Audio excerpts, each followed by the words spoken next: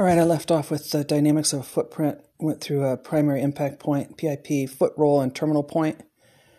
This is mostly for humans and also for animals with paws, and animals with hooves usually have two hoof points, or they have a single fused hoof. So characteristics of a gait, or characteristics of the human gait. As a person moves across the ground, and this is true for animals also, their footprints will leave 6 observable elements. The characteristics of the gait are stride, straddle, pitch angle, pressure, dwell time, rhythm, and balance. The measurement of the 6 characteristics changes depending on the quarry's activity, their speed, the terrain, the load they're carrying, and their physical condition. And the analysis of those 6 characteristics assists the tracker in determining the quarry's action indicators. Only through practical application and research can a tracker learn to identify variations correctly, and then through constant usage of your skills, a tracker is able to determine variations like age, gender, physical condition, physical disability, attempts to hide tracks, carrying a load, pace, weight, stature, mental state, moving, day or night, etc. So some of that's based on observation. And to be a good tracker, you have to really have some good powers of observation. You pay attention. You spend a lot less time talking and a lot more time watching and looking at people, and watching and looking at animals, and noticing things that people do. And that helps you later to improve and develop your repertoire of recognition of those different variables of indicators. So stride, that's the distance from one footprint to the next in the quarry's direction of movement, left foot to right foot, and it's best determined by measuring the distance between the primary impact points. An average human stride under normal conditions is approximately about 30 inches. This changes. You got to take into account stature and height. So in Vietnam, the stride is much shorter and shallower than it would be in, say, Norway. These are 2 different types of general physical stature. In Vietnam, they tend to be very short, and in Norway, they tend to be very tall. So a man over 6 feet is going to leave a much longer and deeper stride, and a Vietnamese man is going to leave a much shorter and narrower stride. Straddle, that's the distance between the inside edge of the left foot to the inside of the right foot. If the person's standing still with their feet close together, the straddle is the distance measured between the 2 feet at the closest point. So this indicates hip size and hip joint activity. So wide-hipped or narrow-hipped. So if you come across a stride that's it's under 30 inches by quite a bit, you can see a footprint that's a very small footprint. It's smaller than you would expect to see for a normal footprint of a normal-sized man for the area. And you see that the straddle between the 2 prints is fairly wide. You're probably looking at a fairly heavy-set woman with a wide hip placement and a short, heavy-set woman with wider hips.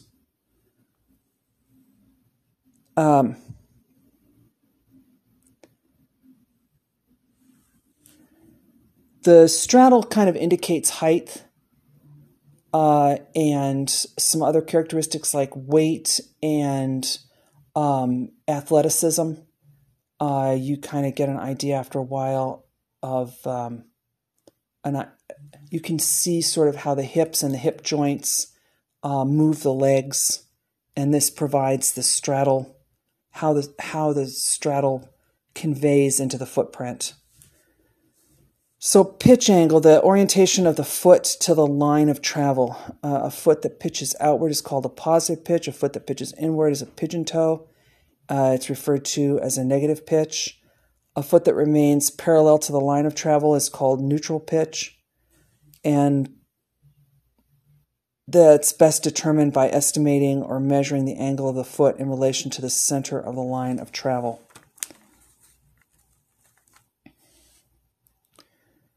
The pitch angle oftentimes indicates things like an unbalanced load that they're carrying, weight, extra weight that they have, a woman that's carrying a child on her hip or in her arms, somebody who's carrying something with a strap on it on the left side and not on the right side.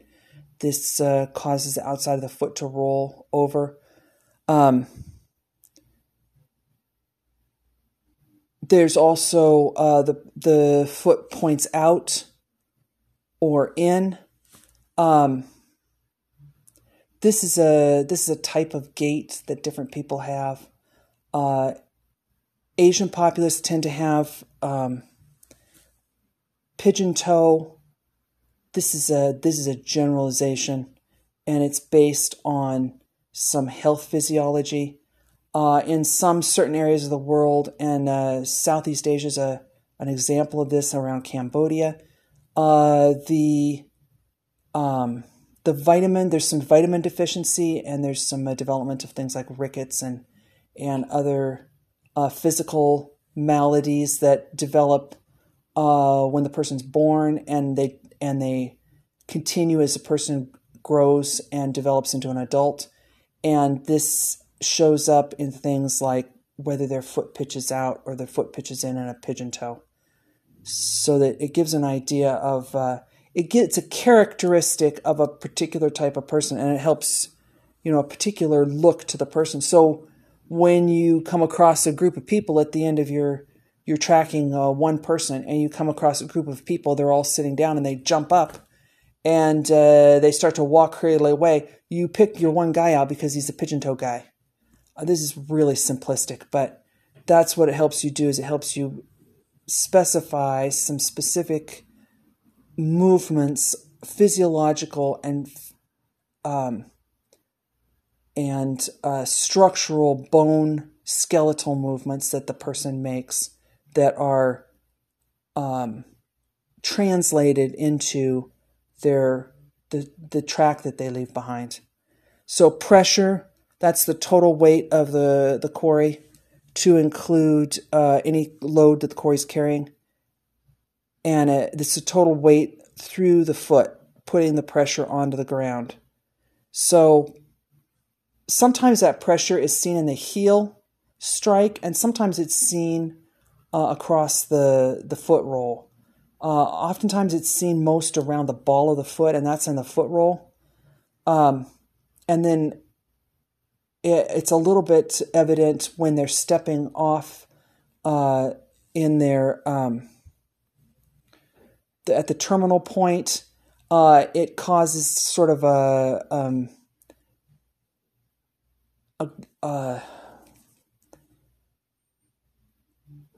little ditch to form along where the terminal point of the toe dug in and pushed off. So that gives an idea of how much weight they're carrying, whether it's body weight or weapon weight or pack weight or combination of weapon and pack weight, or they're carrying a huge load of sticks or skins that have been tied together and they're carrying it on their head, or they're carrying a full-size 3-year-old on their back, and also they're carrying a sack of corn in their arms. Like this, you can see some of this. It develops across your tracking picture. The dwell time, that's the amount of time that the foot is on the ground making the print. The longer the dwell time, the better the detail in the footprint. So obviously the faster the person's moving, the shorter the dwell time is. They're moving as fast as they can. They're almost running. There's very little dwell time on their footprint. If they're heavily loaded up with equipment, they're carrying a full pack. They're carrying a full canister of ammunition, and they're also carrying their weapon and possibly 2 other weapons. Okay, this is a lot of weight to carry, and their dwell time is going to be much slower. They're moving much slower, and you're going to see a lot of difference in their pitch angle because the foot has to accommodate balancing on the terrain and supporting that much weight, carrying that much weight. And you're also going to see a difference in the stride. The stride's going to be shortened, even if the person's tall, the stride is going to be shorter because they don't have a full access to their stride because of the weight that they're carrying. And the straddle is going to be different also because a lot of military equipment or equipment that's carried by most people rests on the hips or on the shoulders. So, or on the head. If it's on the head, it also affects the hips. And you can see the difference in your straddle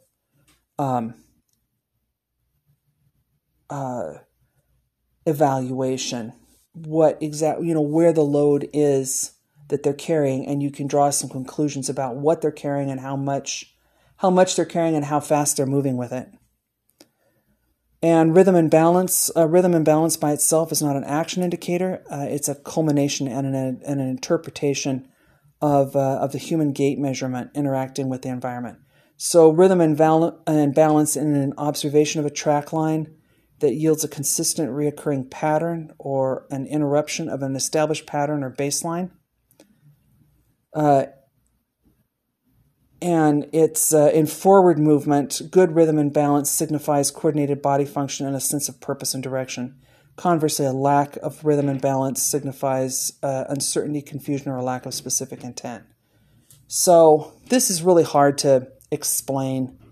If the person is injured, their rhythm and balance is out. They've been shot in the leg. Obviously, their legs aren't going to be in rhythm and balance with each other. So they're not going to be taking a smooth, even stride. They're going to be taking a limping, hesitant stride. If the person has been shot in the stomach, or they haven't eaten for several days, and they are, their rhythm and balance obviously is going to be out of balance. I mean, they're not going to have a rhythmic stride, and it's not going to be balanced. They're going to be hunched over their stomach, holding their stomach, or they're very hungry and they're lightheaded. They're having difficulty making decisions and evaluating their environment and moving swiftly and with a purpose towards a direct goal. They're sort of languishing along their trail. So these are types of things that you would notice in rhythm and balance. Does the person look like they're healthy and they're moving smoothly and in full health, or do they look like there's something affecting them? Sometimes this is a long-term thing. Their bone was broken, their leg was broken when they were a child. It was never mended correctly. This is a third world country. It was never mended correctly, so they have a broken bone in their leg, and this affects their rhythm and balance. They're moving normally. They always move that way. They always walk that way. Their rhythm and balance for themselves is normal, but you can see between the expected ideal rhythm and balance for the pattern of footstep, it indicates that there's some kind of a problem, and you're able to deduce from the heel to toe strike of the left foot versus the right foot that one of the legs was broken, and he has some kind of a long-term bone injury in one leg, or he has a back injury that makes it difficult for him to move with proper rhythm and balance for his physiological description based on his footprint. So observable indicators are those changes to the natural state of the environment sought by the tracker, indicating that the quarry has passed that way. Once the tracker becomes adept at recognizing the wide variety of indicators yielded by the ground and terrain over which the tracker is passing, the tracker notices that they form a track line of continuous clues that provide a tracker with a route to follow. Displacement takes place when anything is moved from its original position. A well-defined footprint in soft, moist ground is a good example of displacement. Footgear or bare feet of a person who left the print displaced the soil by the compression in the soil, and then leaving an indication or an indentation indication on the ground. And the tracker can study that sign and then determine several important facts. For example, a print left by worn footgear or by bare feet may indicate a lack of proper equipment, or it may indicate that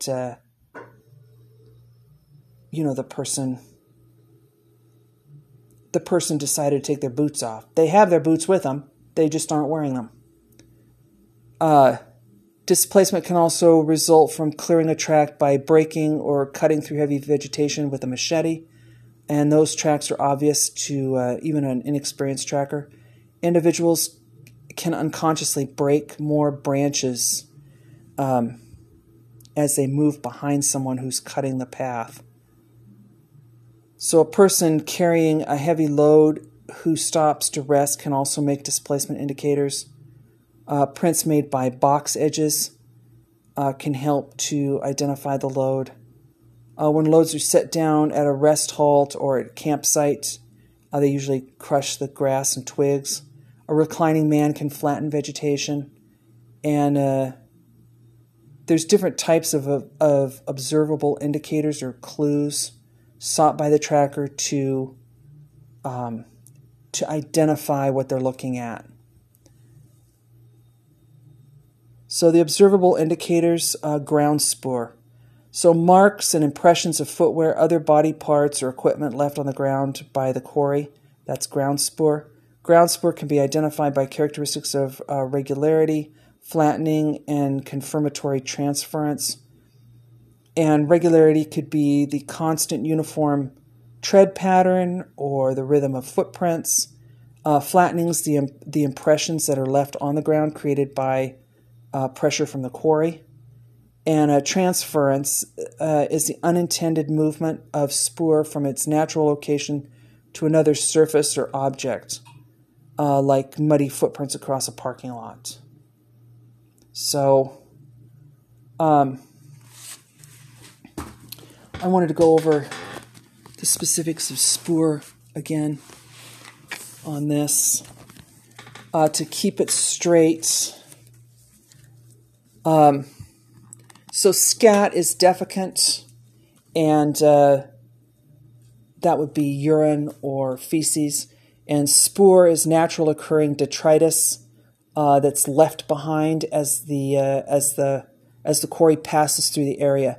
So everybody, animals and people, both need certain things. So they need food, water, and shelter. And we talked about this in a much earlier segment. So food. You find food in scat. I mentioned that with you might find seeds from berries that were eaten, or bits of pine cone, or bits of grass, or bits of hair from animals that were consumed, or bits of bone. So food is in the scat, and water. all animals and all people need water. So water is necessary to digest food, both for animals and people. So water is in scat too. So some scat is wet, and it stays wet for a while, and then it dries, and then it dries hard, or sometimes it dries soft, or sometimes it dries to a certain consistency, and then it flakes away. And shelter. So scat usually isn't found in a shelter. And most people don't leave scat in a shelter, and most animals don't leave scat in their den. That's not always true, but often for most animals, their scat is located outside. So animals and people eat, they drink, they urinate, they defecate, and they sleep. So these are all things that, these are the basic physiological functions that help form a trail. Because what does a person need to do? They need to eat. So they're going to leave their hideout and they're going to go and find something to eat. Where are they going to go to find something to eat? Are they going to get something that's on the move, another animal? Or are they going to get something that's stationary, seeds and berries? This helps you determine your trail, to understand that that an animal or a human, they leave one position for another position for a reason. So they might do that to drink. They've eaten some food, they've eaten some berries, and they're thirsty. Now they got to go get some water. So they're going to go from their location where they ate berries, they're going to go get some water to drink. Even though there's some water in the berries, they need additional water. And then they're going to urinate. So you're looking for signs of urination or defecation. So they digest the food, they urinate, and they defecate. And then when they're not eating or drinking or urinating or defecating, what do they need to do? They need to sleep. So they're traveling along through an area. They're trying to get to a specific goal, end point. They're trying to reach a certain city. What are they going to do in between there? At certain points, they have to sleep. At certain points, they have to eat. At certain points, they have to drink. At certain points, they have to urinate. At certain points, they have to defecate. And at certain points, they have to sleep. These are certain signs that you are going to see on a trail. This helps you build a trail. This is part of trail sign. So scat is the most basic function of that, and almost everything that you need to look for is found in a piece of scat. If you pick up animal scat and you look at what's in animal scat, you can see that a lot of clues are in animal scat about where that animal spends its time and where it might be, where it might have a den. And it's the same with people. When people leave scat behind and they don't bury it, this shows that they're moving quickly. When they do bury it, you can see that they buried it. That's something that disturbs the environment. You can see that that's what they did there. They dug a hole to leave their scat and bury their scat. So that cycle of eating, drinking, urinating, defecating, sleeping, food, water, shelter, eating, drinking, urinating, defecating, sleeping, this builds a trail, and that's what spoor is. So spoor is kind of the extension of scat into those things. Scat is sort of the left behind of indication or indicator of those things occurring. So when the person sleeps, their body digests food. When they get up in the morning, the first thing they have to do is they have to go urinate and sometimes defecate. So you find an area where they urinate and defecate every day. You know that somewhere nearby somebody might have a shelter, or someone might have a hideout. So this is something to keep in mind with the use of the word scat and the use of the word spoor. They hardly even use scat anymore. They just use spoor for all of it. With humans, spoor now also covers all man-made objects. So originally, spore just referred to this cycle of eating, drinking, urinating, defecating, and sleeping, and putting those things together to form a trail. But now you have things like, plastic wrappers and candy wrappers and, bits of tissue paper, toilet paper, pieces of map, cans, that sort of thing, instead of just pieces of hair or skin or dandruff or that, toenails. They've stopped and clipped their toenails. You found their toenails in a pile, that kind of thing. So this goes over at ground spore.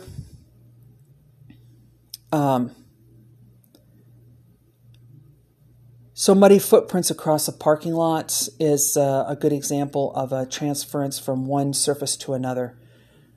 Sometimes it's a ground surface to a stone surface, and sometimes it's ice to snow. That kind of, there's all kinds of different surface variations. Sign, another observable indicator is sign, and that's any indicator other than ground or aerial spore. The movement of the quarry across the environment reveals a color change on a broken surface.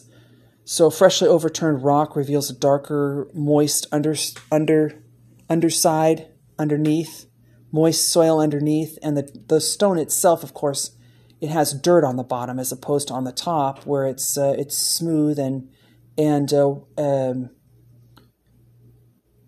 colored by the elements only. When it's knocked loose, you can see the underside of it.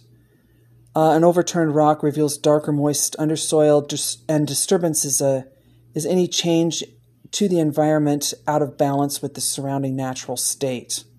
So broken dirt, seals around rocks, mud or dirt moved to rocks or other natural debris, and water moved onto the banks of a stream are good indicators.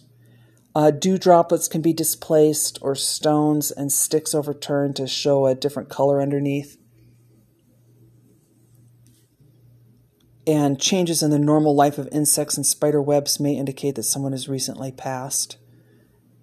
So, spoor is what's left behind, and sign is the subtle movement of the natural environment as it's disturbed.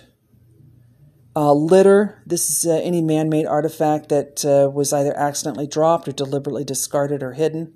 And a poorly trained or fast-moving quarry moving over varied terrain is apt to leave a track of litter. It's difficult to pack things out if you're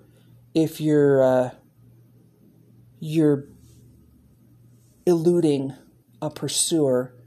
You try to bury those or get rid of them so you don't have to carry them, because then you have to carry extra weight with you. So it's one of those things that's it's a problem. You reduce your weight by eating rations, but then you have to get rid of the evidence of the rations. So in getting rid of the evidence of the rations, you a lot of times you leave litter behind. Unmistakable signs of recent movement are gum or candy wrappers, sunflower seeds, ration boxes or packages, remains of fires, cigarette butts, bloody bandages, moleskin from blister treatment, worn through socks, IED and booby traps or landmines. These are indicators, and they may consist of tripwires or disturbed ground and items of interest to investigate, protruding branches across trails, metal spikes in the ground, unnatural hollows or depression, and spoor left while emplacing and brushed ground that indicates that the dirt or the leaves and detritus of the natural environment was brushed back across to obscure the IED. Blood spoor. This blood spoor is dropped or splashed onto the ground as a result of a wound, and the level of blood smears and the amount of blood indicate the position and severity of the wound. So this is something to watch for with animals if you're hunting. And body waste, any body fluids like urine or feces deposited on the ground. Trees, bushes, or rocks leave a stain, and that leaves any item that's vomited. Analysis of feces can also indicate the health of the quarry. So these are things that came straight from the person, and it's not always the most fun to look at, but it gives you a lot of information about what's going on with the person. Is there blood in the urine? Is there blood in the vomit? What did they eat? How much are they eating? Is it vile? Is it vomit that has bile in it? So it indicates they're not eating very much. They were trying to eat what was available to them as they passed by, and they ate something that made them ill. These all give good indications of, and they help to build your tracking picture. So the techniques and tools that help a tracker better observe the environment and operate within it are available. There's some books on this. You can look it up in civilian books and military manuals. You want to maintain sort of a lexicon of references of these things. As you track one thing, you want to remember your tracking experience, and you cross compare it when you track your next quarry, and then you kind of compare what you saw in your first track with what you see in your second track, and so on, until after a while you have sort of a lexicon of sign and tracks and things to look for that indicate something that you don't normally see or that's not often seen, so that you can recognize it the next time. So when you start tracking, the first thing you want to do is you want to assess your site. You have a starting point usually, and you assess what you're looking at and what you're attempting to do, what you're going to attempt to track, who you're going to attempt to track possibly, and then you want to exploit the available signs, tracks, and clues that are there available at the beginning at your starting site, and try to put together a basic picture to help inform you as you develop your tracking picture. And then you want to do a band analysis. So a band analysis is, you might not always use this in every single circumstance, but it's a good idea to try to use it. It gives you an idea of what's going on in the area. So you want to start with the top of your band up in the sky. What are the birds doing in the area? Are there any birds circling? Circling birds, vultures and crows and other birds that pick up on waste and dead animals. This gives you an idea of where your quarry may have gone to and where they may be. So you want to look to see, are there any birds circling? Are there birds scattering out of the bushes up ahead or out of the trees up ahead? Is there a sudden a shift of birds in the trees? Is there a sudden shift of monkeys through the jungle? Can you hear the monkeys off in the distance screaming and thrashing through the trees? This gives through the palm and foliage. This gives you an idea of where your quarry might be, in addition to your ground sign. So it's an additional type of sign that's not on the ground. So you have your ground sign that's specifically trackable, and then you have other forms of sign in the area around you that give an idea of what your quarry is doing. So then your next, you want to look at things like the sky, horizon to horizon. You want to check what time it is. You want to try to locate where you are in your horizon. Where is the sun? What time of day is it? Are you north, south, east, or west? Are you looking at track that's going north, south, east, or west? This gives you an idea of where your quarry might be headed. Are they headed towards town? Are they headed away from town? Are they headed towards the mountains? This gives an idea of what you're looking at. You want to look at wind direction because this is going to affect your sign as you go on. If you get up further and you find a piece of trash that's been left behind and it blew from where it was originally dropped, you can't assume that that this relocates your track. You got to account for the wind blowing that piece of trash some little distance away from where your original track sign is, and you want to try to relocate that trash. Where was it originally? Where did the wind blow it from and to? You want to pay attention to clouds and weather or imminent weather and your available light. This gives you an idea how much time you have to track. How long is it going to be before you can't see your track anymore? How long is it going to be before you have to go to NVD? How are you going to plan your tracking itinerary and schedule as you go based on what your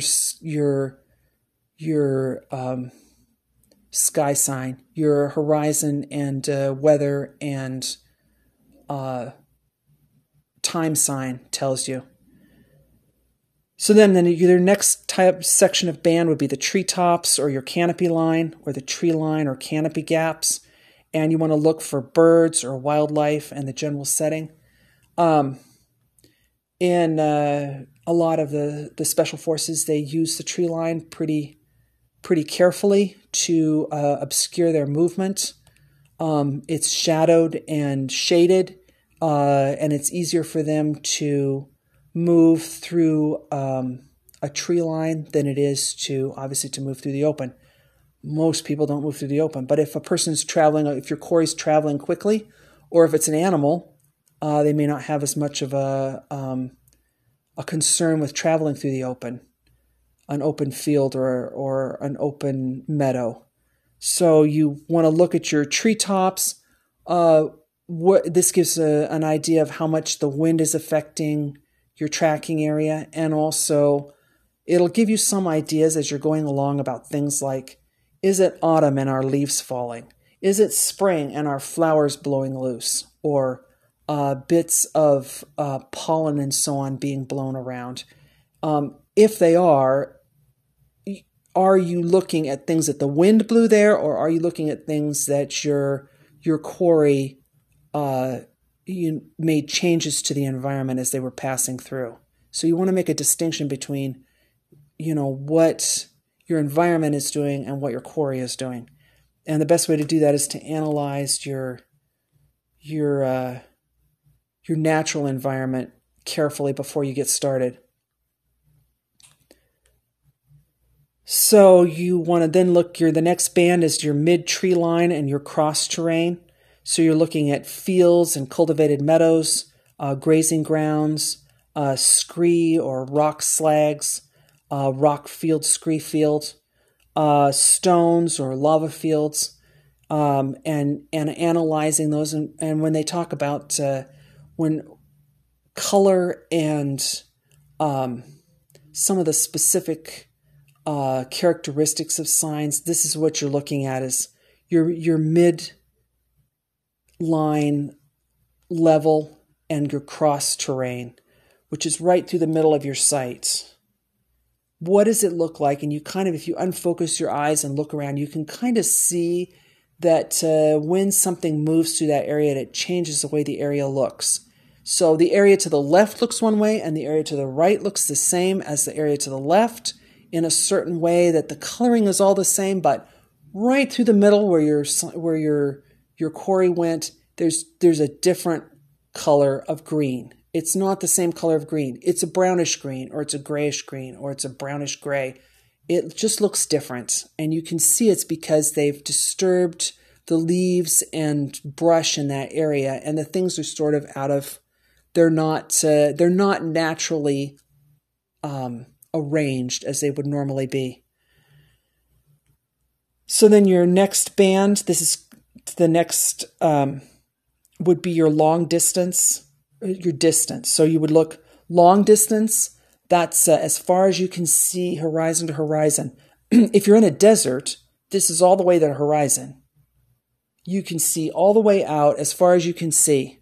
If you're talking about a jungle, you use, this is like maybe 3 feet ahead of you, maybe, if it's not too dense. If you have a trail in front of you, you might be able to see some feet down the trail. So it depends on what your environment is like. You want to look at your long distance, your mid distance, your short distance, and then you want to look for sound and smell. So this is, as you're starting, this is just part of your assessing your site, and it's a part of exploiting your available signs. This gets you started, and when you run into some kind of a problem, you want to stop and go back through this band analysis and see if it helps you reestablish your trail. And then your last band is your most immediate. This is like at knee height or thigh height. That's your top sign, and then right on the ground, that's ground sign. So that gives an idea of what it looks like, and this is for 180 and 360. So you should look at 360, and you should look at 180, and you should look at, depending on where you're at, 90 degree to 90 degree. And you should think of it that way, like a 360, three dimension, maybe 4 dimension, since we include time, and really pay attention to what you're looking at.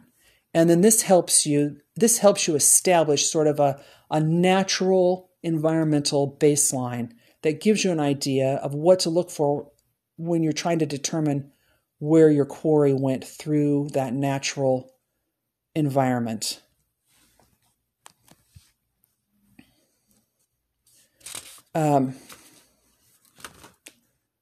So we have a bunch of different environments. We have the desert. For a desert environment, you would have your bands would be sky and ground sign. There's basically just 2 signs. You might have a third mid-level, that would be your mountainous or scree, but usually it's just sky and ground sign. And you have 2 seasons. You have a dry season and you have a wet season, with wind in one and wind and rain in the other. So then alpine, you would have sky and ground sign. Alpine is mostly open, and it's a very sparse and bare environment. And so you would have sky and top sign and ground sign. The top sign is some small vegetation, and you might have some top sign a bit in the desert too, but not very often, a lot less so. If you've got quarry that go to, they're looking for stuff to eat, they might disturb the very little the very little top sign that there is. That would be, dry foliage. They're eating pieces of dry foliage as they go by. And by dry foliage, I mean, sticks, basically. So for your alpine, you'd have ground sign and some top sign. For mountain, you would have sky and top sign and some ground sign and 4 seasons. For alpine, you have 4 seasons very slightly. The spring and the autumn seasons are very slight, and the winter and summer seasons are full on. So for grassland, you have sky and some top sign, because it's a lot of, it could be grass as high as your waist, or grass as high as your thighs or knees or calves or ankles. So that's all top sign.